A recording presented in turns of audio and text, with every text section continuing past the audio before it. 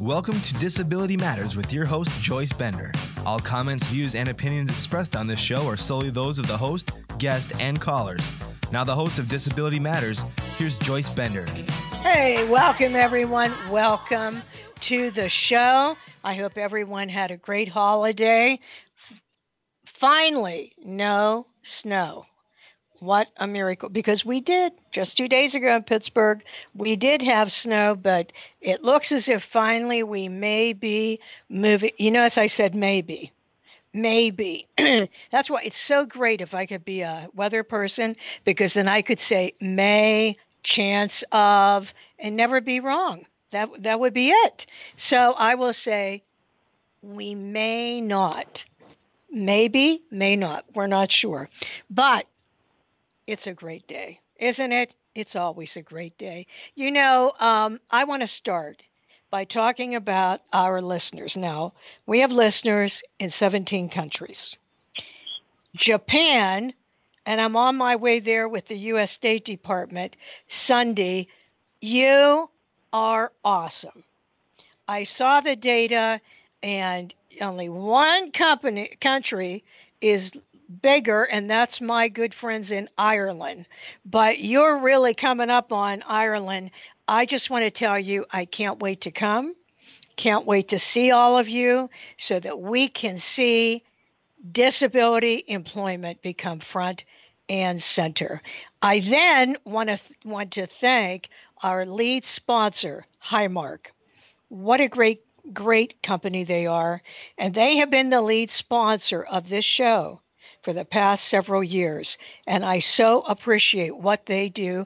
And AudioEye, thank you for being a sponsor of the show also. And last but not least, Yoshiko Dart, sending out a special greeting. And Yoshiko, I'll be thinking about you when I'm in Japan. And of course, Yoshiko is the wife of the late, great Justin Dart. So Yoshiko, I'll be thinking about you the whole time I'm there. Well, I'm excited about this show today. I'm going to tell you why.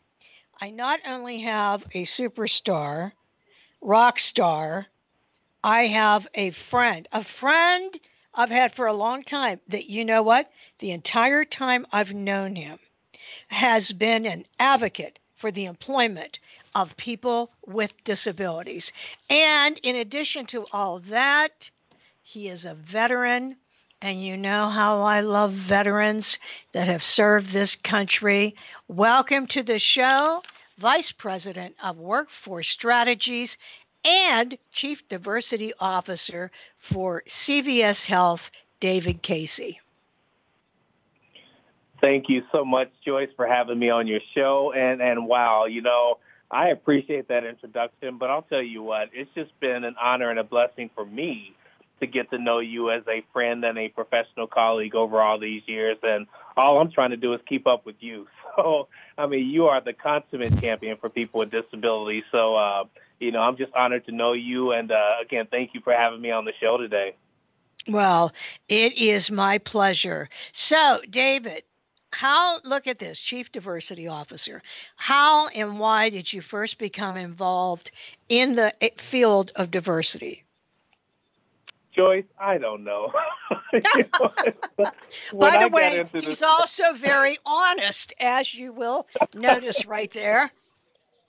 My gosh, I'll tell you, when I got into this work almost 2 decades ago now, Chief Diversity Officer was just not really a thing in many companies. There were a number of larger companies that had CDOs, but, you know, I worked in the employment branding industry for an ad agency, and I had a client who called me up one day and said, hey, look, we're thinking about starting up a diversity program here. Would you be interested? And, you know, Joyce, when I was doing employment and branding campaigns for companies to position themselves as an employer of choice, we always included some element of making sure they understood all the demographics of the workforce they were trying to attain. But we weren't using the word diversity back then. We weren't talking about diversity programs. It was just a part of our strategy. So I looked into it, and it was a great company, my former company, Anthem. And my mom had retired from the company. I have a sister who's retired from there, and many other relatives who work there or have worked there. So, I trusted him, and it looked like a great opportunity, so I took it on and spent 8 years there as their chief diversity officer, and now I've been with CVS Health as their chief diversity officer for 8 years. Well, they're lucky. They're lucky to have you, David Casey. And when you were just talking about this word was not even in vogue or used during, not that long ago. Of course, being that I'm older compared to you, young whippersnapper that you are, I grew up. I first was in executive search. I remember when companies would be calling me HR because I was doing search for IT, and they would say, hey, if you can find a minority, okay? This is an effort we have right now to try to bring in minorities. And even back then, I'd think, you know what? How ashamed you should be. Because then, what do you think they would say? Well, we wanted to hire a minority, but we couldn't find one. Yeah. Guess what? Now it's disability. Now they say, we'd love to hire someone, but we can't find them, which is unbelievable since there are over 54 million Americans with disabilities, 1 in 6 people with a disability. But it's that same thing they used to say about people of color. And a good friend of mine, I don't know if you remember, the former, way back, he worked he worked with Highmark, and he used to say to me, you know what, Joyce, why are we the only two groups that people have to add that word qualified? I'll hire a minority if they're qualified. I'll hire a person with a disability if they're qualified. And when they say that, and I have to bite my tongue, of course, what I want to say is, thanks for telling me that, Captain Obvious. I was going to send you an unqualified person. I just can't believe people say that, but they do still say that. So I know that's true, what I was talking about. Absolutely, Joyce. And I'll tell you what, I think one of the biggest nuts that we still have to crack in this diversity space, and even more so with people with disabilities, as you mentioned, is understanding or being real with ourselves about what qualifications are. So many times we want people who have been there and done that. But if, the groups of people that we're talking about have been historically left out. So if our definition of success is someone who has been there and done that, as opposed to someone who has the capability or ability, not necessarily just having done the exact job in the past, I think we're going to have a difficult time really breaking through these same cyclical conversations, Joyce. So, I'm with you wholeheartedly. When people say qualified, what they mean is, I need somebody who's done this job before, but you're missing out on a whole group of people who have been historically disenfranchised, who are fully capable and able of doing the job if you'd only take the time to assess that. Oh, that is so true. That is so true. I'm with you on that. Well, hey, David, now you're with CVS, and wow, you are a big company. You're a very big company. So let's talk about CVS.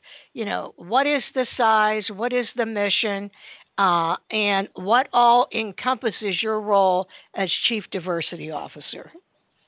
Well, sure. And I'm so happy to be with this company, Joyce. We did some work back in 2014, to rebrand ourselves. And at that time, we declared our purpose statement. And when you work for a company that's purpose-driven and every single thing we do is done through the lens of being driven by that purpose, it's so impactful and powerful. And our purpose is, quite frankly and quite simply, to help people on their path to better health. So we're a Fortune 7 company, a pharmacy innovation company. Most people probably will think of CVS as one of our 9,800-plus retail locations. We also have 1,100 retail clinic locations. But we're even so much more than that most folks probably don't think about CVS Health when they don't think of when they think about us. We also have infusion services. We have a long-term care pharmacy services. We have medical claims editing. We have clinical programs, specialty pharmacy, a pharmacy benefits management business unit. So there's a lot more to CVS Health than the 9,800 plus retail pharmacy locations that folks probably see on the corner. But that is a big part of our brand. We have about 246,000 employees. And as I mentioned, we're currently Fortune 7. So, I don't know for the best kept street secret anymore as far as being that big of a company. But for many years, most people had no idea that we had that many assets underneath our umbrella. Wow. Wow, you're really big. You are number 7. What about that? Well, I mean, I just applaud you for the work that you're doing, supporting different initiatives, one of which is the USBLN, the United States Business Leadership Network. So, David, what is that? What is the USBLN? For our listeners, I know, and other people have talked about it, but every show there are new listeners, including around the world. So if you don't mind explaining it. Sure. So the USBLN, quite frankly, is, in a word, phenomenal. You and I both have a long history of working with the organization. They are fantastic, but USBLN is short for the U.S. Business Leadership Network. And currently, I think they have about 130 corporate partners, but they're a national nonprofit that helps businesses drive their own performance by leveraging disability inclusion in 3 areas. They look at the workplace, the supply chain, and the marketplace. And really, the way USBN goes about doing that is in 5 different ways. In one way, they act as a trusted advisor. And we through benchmarking through the DEI. And I believe we'll talk more about the DEI a little bit later, but that's a joint initiative with the American Association of People with Disabilities and really provides for a robust set of benchmarking against other corporate best practices. There's a program called Going for the Gold, which gives corporate partners access to subject matter experts at USBLN to help them not only understand where they are with serving the disabilities community, but how to get better and not maintain the status quo. They also give folks access to a quality pool of diverse suppliers through the Disability Supplier Diversity Program. And I believe that the certification through USBLN for disability suppliers is, quite frankly, the best in the country. It's a premier certification. And they certify Adobe's disability-owned business enterprises and then also service-disabled veteran-owned businesses. There's also the USBLN Rising Leaders Program. And, oh, my gosh, if you want to talk about a talented group of young people, you really need to get exposed to and motivating young people, get exposed to some of this up-and-coming talent in the Rising Leaders Program. And last but not least, Joyce, as you know, and I want to make sure our listeners know that USBLN members do impact public policy related to serving people with disabilities. So as a member and as a partner of USBLN, your organization can also serve to have a voice in how public policy is shaped to support the disabilities community. Wow, so many great programs. And you know what? And you're right. It's just phenomenal. I just love the USBLN.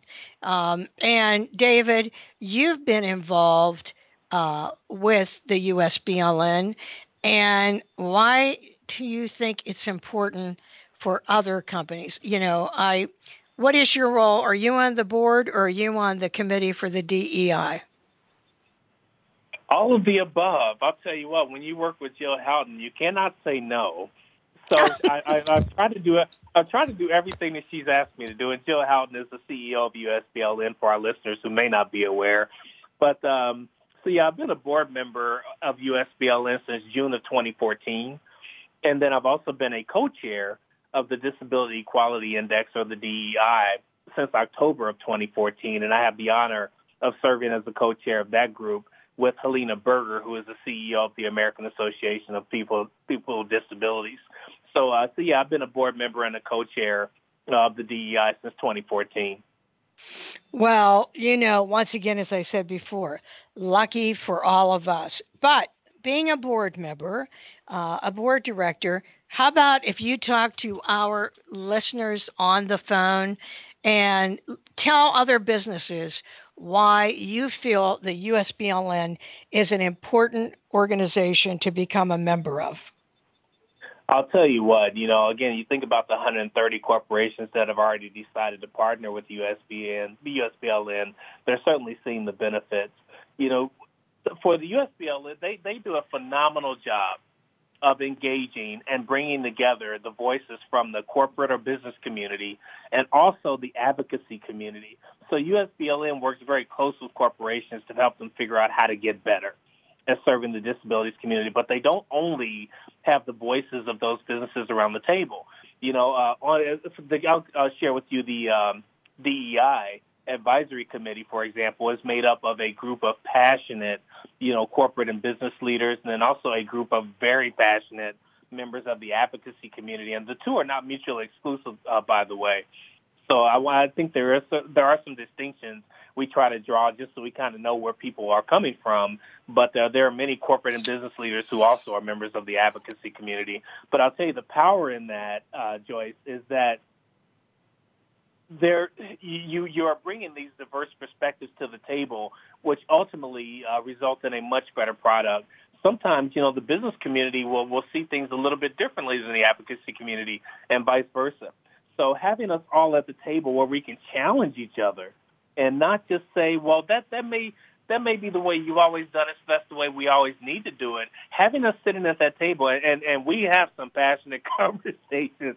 I would tell you I love this group because, you can't put anything out there without being open to having it be challenged by somebody who has a different perspective. And I think that USBLN and the DEI and all the other programs and services that they offer are much better for that. So I think a company stands to benefit by being exposed to an organization of subject matter experts and a group of their corporate and business peers to understand what those best practices are and benchmarks are, and also have the voice of the advocacy community who ultimately we're trying to serve at the end of the day.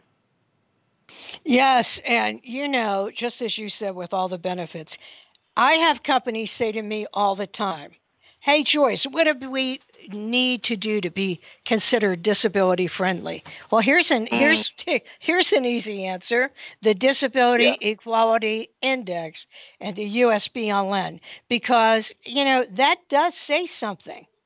That says something to families of people with disabilities, other organizations that work with people with disabilities.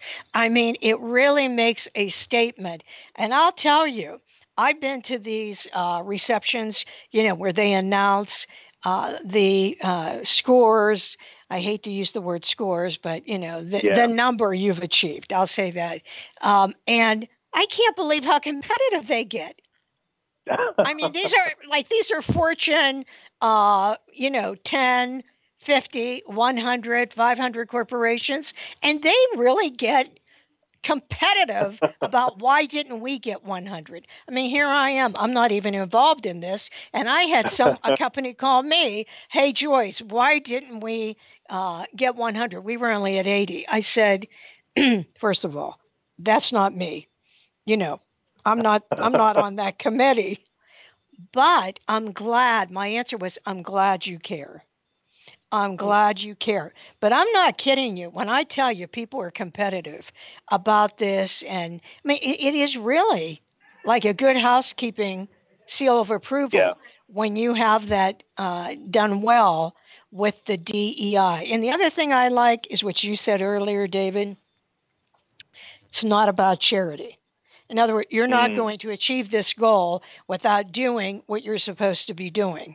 I mean, you've got to follow through with all those questions and complete everything, or it's not going to go. It's not going to be that you call and say, I want this. Oh, well, with that, hey, everyone, before we go to break today, as you know, every half hour, every show, news break. It's our news break. News break on advocacy. Advocacy matters. And every show at this time, and tell everyone the executive director of the Disability Rights Network of Pennsylvania, that I'm so proud to be on the board, is going to give us an update on what's going on in policy. And isn't that great that we have that? Perry Jude Radisick, are you on the line? Hey, Joyce, I'm right here, and thank you so much, and we're so glad to have you part of Disability Rights Pennsylvania. Oh, well, I'm so, I feel this is important because companies want to know what's going on nationally in the government, but people with disabilities want to know what's going on nationally. So, Perry Jude, why don't you give us an update?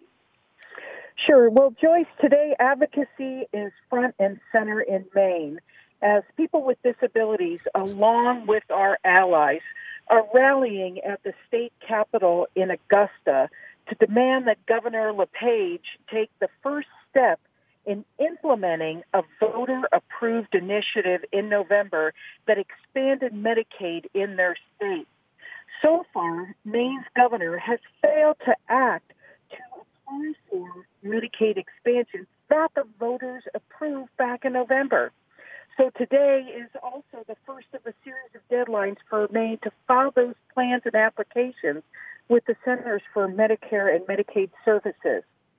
Maine's governor has been opposed to Medicaid expansion. 59% of the voters approved expansion in that vote in November, and approximately 70,000 to lower income individuals could benefit and receive those Medicaid expansion benefits.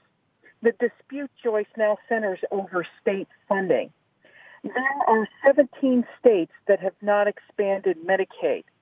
While many with disabilities receive services under what we know as the waiver programs in Medicaid, many others don't qualify for these waiver programs. So our community has relied on Medicaid expansion or private health insurance to receive health and mental health care services, depending on job status and income. Here in Pennsylvania, we are one of the 33 states that did expand Medicaid. The number of individuals enrolled in our Medicaid expansion continues to increase. As of just March 23rd, nearly 719,000 people receive health and mental health care services under Pennsylvania's Medicaid expansion. As a result, Pennsylvania's uninsured rate dropped from 10.2% to 6.4%. Wow. Additionally, from 10.2 to 6.4%. And 124,000 individuals are now accessing drug and alcohol treatment under our expansion. So, Joyce, advocacy matters, and it mattered when 33 states expanded Medicaid, and it matters in Maine today. So that's my update for today, Joyce. Oh, thank you so much. And I want you to know there are people that are outraged that I know personally on both sides of the aisle. So, people don't know what it's suddenly like to not have benefits. So healthcare matters, advocacy matters. Perry, if they want to go to your website just to follow what's going on, what is that website? Sure. Our website is disabilityrightspa.org. So that's disabilityrightspa.org.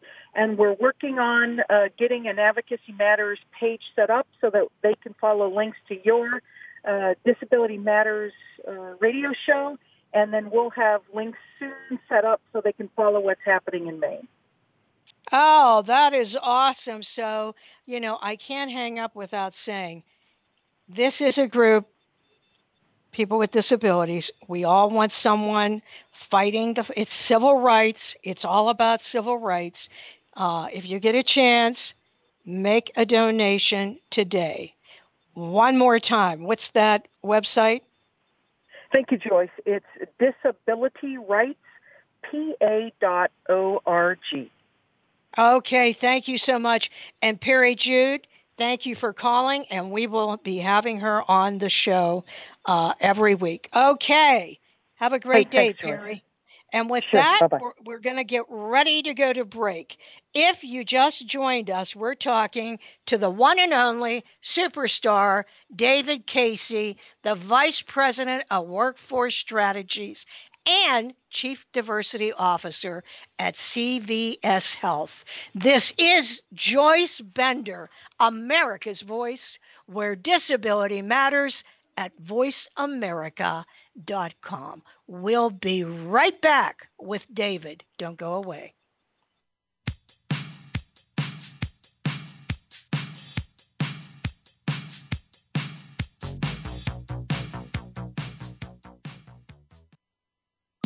Streaming live, the leader in Internet talk radio, voiceamerica.com. Since 1985, Bender Consulting Services has served as a national leader in advancing employment of people with disabilities, including veterans with disabilities, with private sector companies and federal government agencies. Bender assists customers with achieving their diversity and workforce inclusion initiatives by tapping into a talent pool of individuals seeking professional positions, including those in the STEM fields. In addition, Bender services include disability employment consulting, training and technology accessibility through their high-test line of service. For more information, please visit www.benderconsult.com. Hi, I'm Rick Harrison from Pawn Stars. I'm here to talk to you about the Epilepsy Foundation. I had bad seizures until I was a teenager. I thought I wouldn't have a chance to grow up, but I dared to think differently. My epilepsy taught me to be a fighter.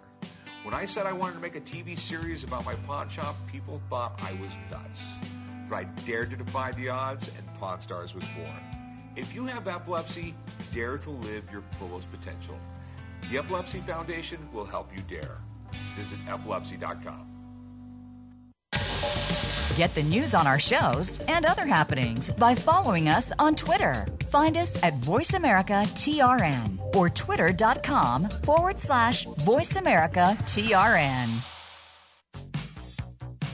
If you have a question or comment, call in toll free at 1-866-472-5788. Now, please welcome back the host of Disability Matters. Here's Joyce Bender. Hey, everyone. Welcome back. If you just joined us, we're talking to David Casey, the Vice President, Workforce Strategies and Chief Diversity Officer for CVS Health. And you know what? Before we go any further, I've got to tell you, I've heard David speak, and he is phenomenal, motivational. I'm just curious, David, if someone would ever want you to speak at a conference or whatever, how would they reach you? Well, I do have my day job at CVS Health, but the company has been very supportive of me also going out and speaking on matters related to diversity, which I'm very, very appreciative of. So I'll be more than happy to talk to any organization about doing that. Feel free to go out and look me up on davidcaseydiversity.com. There's information out there around how you can contact me, the topics I typically speak on, and again, would be more than happy to engage you in possibly coming out to speak on any number of diversity topics. So thank you for that, Joyce. Yeah, and he didn't ask me to say that, just so you all know. But I'll tell you what, I endorse this. I endorse it. So if you're wondering, hey, he's really good. Actually, I have two companies I'm going to be talking to this about. You know why? We need people that are genuine. We need people that are authentic. We need people that are care, and a veteran. How much more fabulous could it be than that? So don't forget about that. Don't forget about that with David. Now, you know, you already talked about the DEI, but you mentioned something earlier that, of course, is very near and dear to my heart, and that is the disability-owned business enterprises, often referred to as the DOBIes, certified by the USBLN. Let's talk about that, David. How powerful do you think that is? How important do you think that is? I think it's incredibly powerful, Joyce. I mean, you know, 1 in 10 small businesses or medium-sized businesses are owned by people with disabilities. So, you know, you think about, and you mentioned earlier, 1 in 5, 1 in 6 roughly Americans have a disability. There are so many companies out there that just want an opportunity. I love one of the Joyceisms that you throw out there, and I'm going to use probably several Joyceisms during our conversation today. And one Joyceism that you have is no pity, just paychecks. And what a number of disability-owned companies want is just access to contract opportunities. And that's what certification through the USBLN gets for you. It gives you access, and it provides a third-party assurance to private sector partners that these firms meet the criteria established for ownership, management, and control. So it provides access to Fortune 500 and 1,000 corporate decision makers. These are people who can write the contracts. I know every time we talk about this topic, you always finish with, the statement of, sign the contract. It's enough to express, support and commitment, but you got to sign the contract at the end of the day. So, people with disabilities are nearly twice as likely to be self-employed as people without disabilities. And as I mentioned, nearly 1 in 10 small businesses across the country are veteran-owned as well. So the inclusion of disability-owned companies through a USBLN certification is going to present more opportunities for disability. You think about the inclusion into the $1 Billion Roundtable, which just recently happened. That's huge. Now the $1 Billion Roundtable, for those who aren't familiar, that's a group of about 26, 27 companies that have all achieved a $1 billion spend with diverse-owned suppliers, which includes the disability community. Think about that. $1 billion of spend with diverse suppliers. And the $1 Billion Roundtable now recognizes the USBLN disability certification. So that's just a phenomenal opportunity for access to economic stability and economic independence for these business owners. Right. And, I was one of the first certified. I'm so proud of that. I tell everyone that. But to other people listening who are disability, own business, may have a small business, and you may be thinking, how the heck can I get noticed? I don't have the funds to do national advertising. That's why you need to go to this USBLN conference. You need to go to that USBLN conference because, just as David said, you're going to meet so many people in supplier diversity. And they even have a matchmaker event where they have people that are disability-owned business enterprise meeting with suppliers. Now, if you want to know, how do I do that? How could I make this happen? Here's how. Get in touch with the USBLN. I mean, it's so wonderful. And the more people that do this, the more jobs there will be out there for other people with disabilities. July 9th through the 12th, the USBLN conference is in Las Vegas at the Cosmopolitan, the 9th through the 12th. I think you can still attend.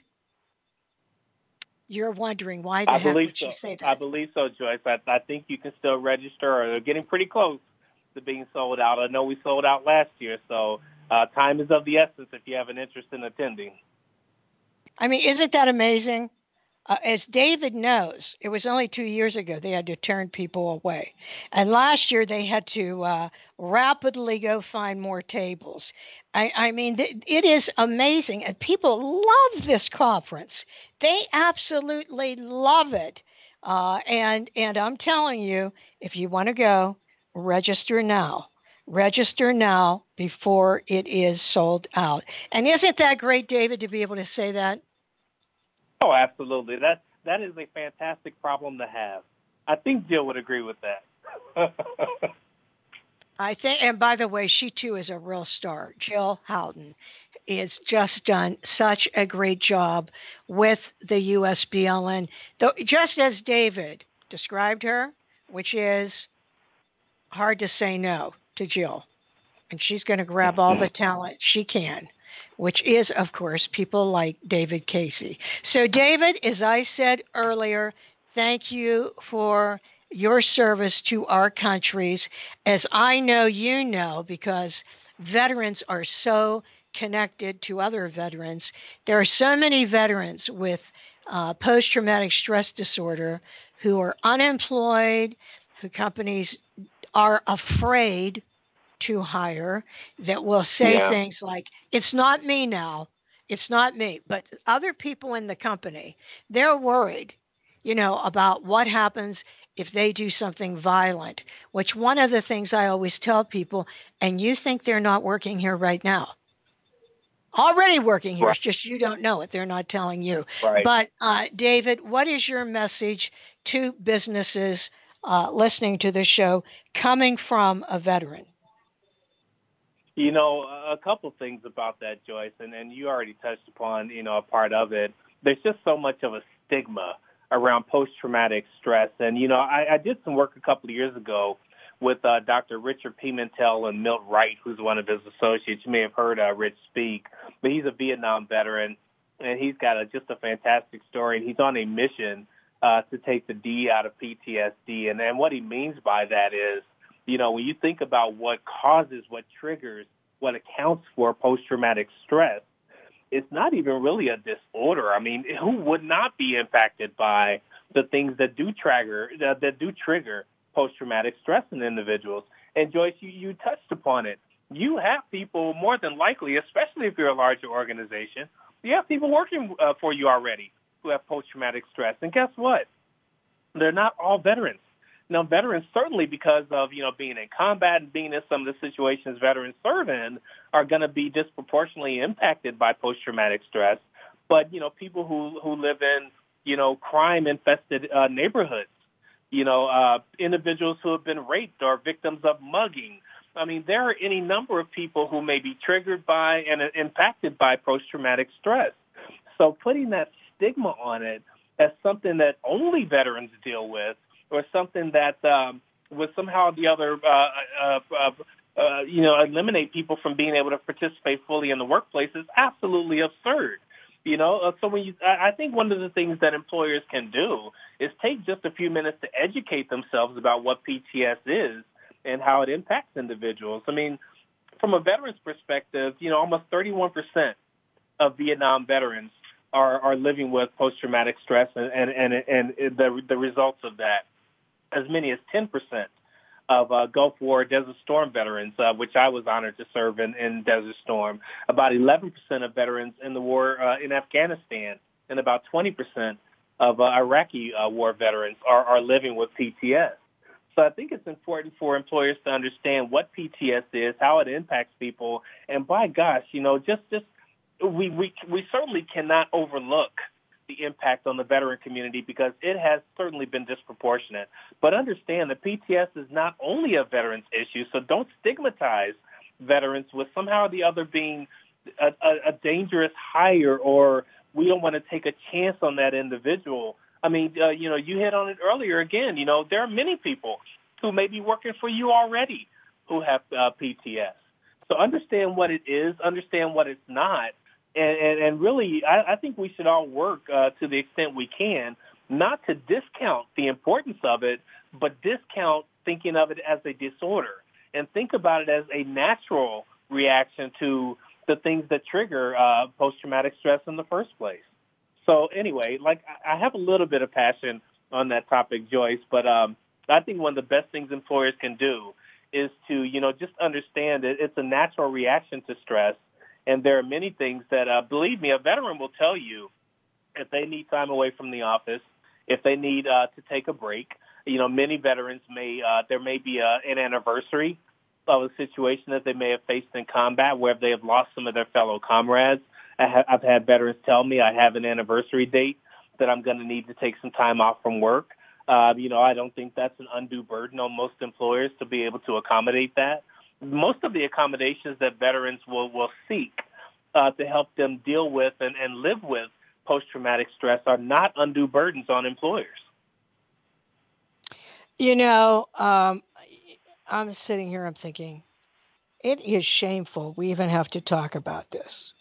It is really shameful. Here people will go, veterans, to fight for our freedom, don't know us personally.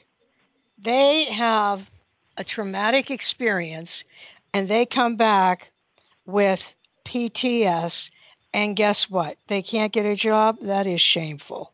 That's terrible. It's like I just interviewed a veteran this last week, and I'm going to tell you, I've been doing this since 1995, and I would put him the top 3 people I've ever interviewed, ever. And when he was in Iraq in the helicopter, he was the first responder. So needless to say, for any of us, that's a traumatic experience.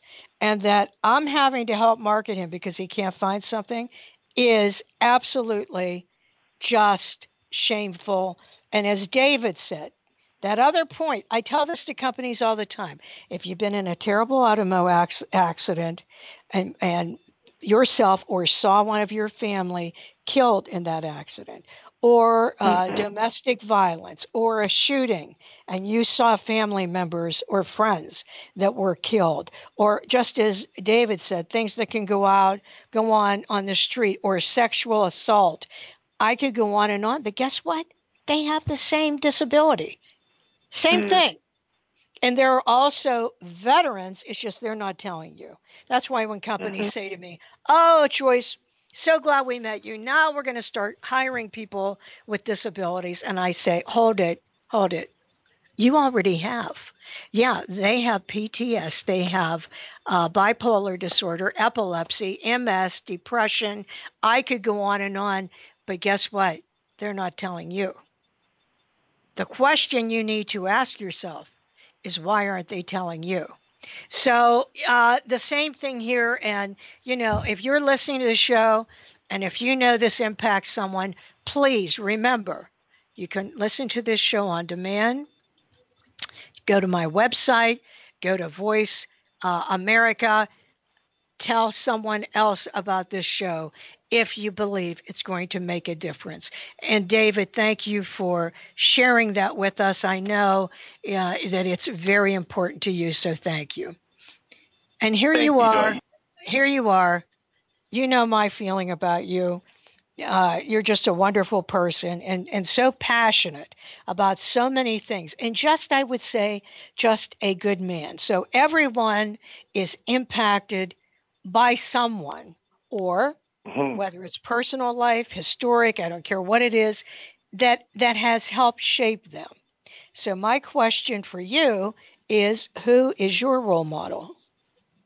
Well, I'll tell you what, Joyce, I have been incredibly blessed over the 49 years I've been alive, soon to be 50 in a couple of weeks.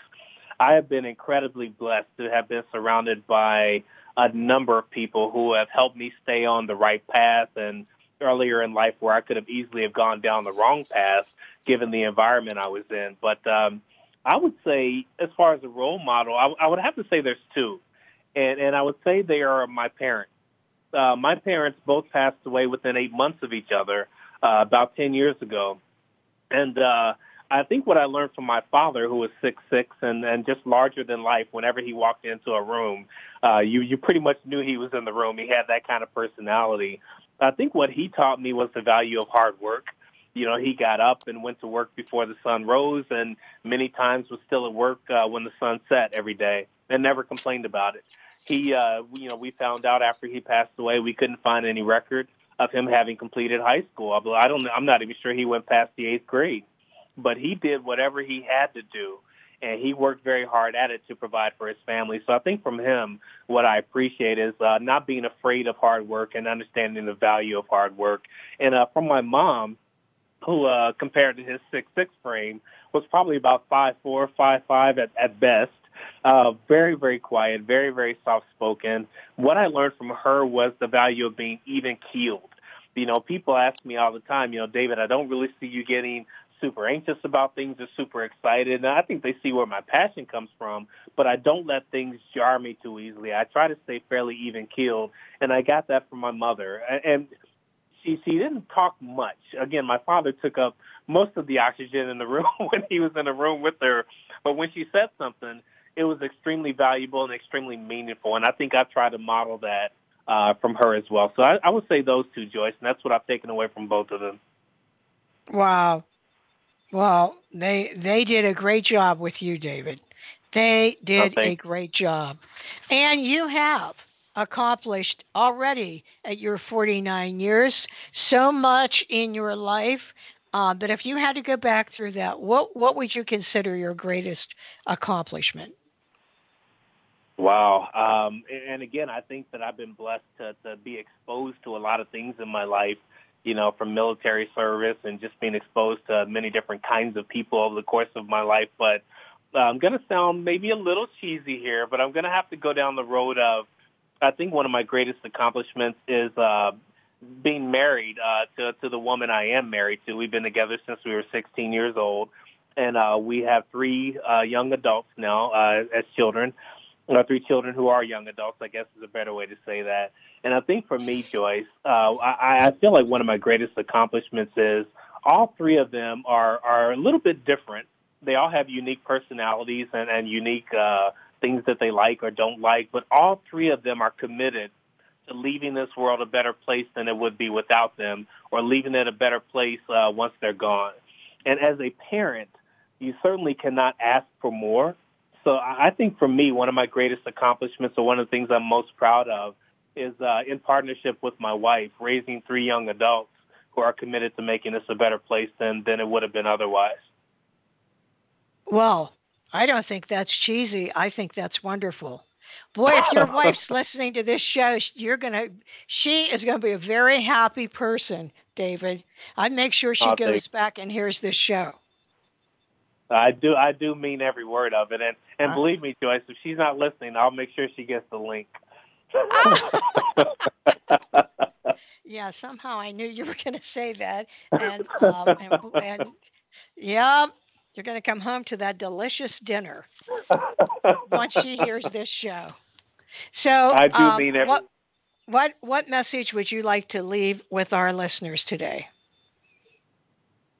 I'm going to go back to a couple things. Again, Joyce, I'm going to go back to a Joyce-ism that I love, and it's no pity, just paychecks. I mean, people with disabilities, and another Joyce-ism related to that is that people with disabilities are not looking for a handout, they're looking for a hand up. And that's something you say quite often, that I quote you quite often, and I really think that's at the heart of the matter.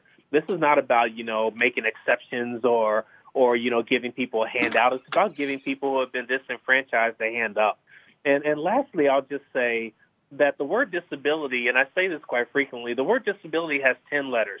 So isn't it odd that we spend so much time and overemphasize the first 3 instead of the last 7? If we spent more time focused on the last 7 letters of the word disability as opposed to the first 3, how powerful would that be? So I think those would be my parting words, Joyce. Well, great parting words they are. Well, we went every show, we end with a quote. And today the quote is from Nelson Mandela, who said, "Education is the most powerful weapon which you can use to change the world." This is Joyce Bender, America's Voice, where disability matters, at voiceamerica.com. Don't go away without listening. Next week, don't go away without telling everyone about it. See you then. Voice America would like to thank you for tuning in. Please join us next Tuesday at 11 a.m. Pacific Time for another installment of Disability Matters, right here on the internet leader in talk radio, voiceamerica.com.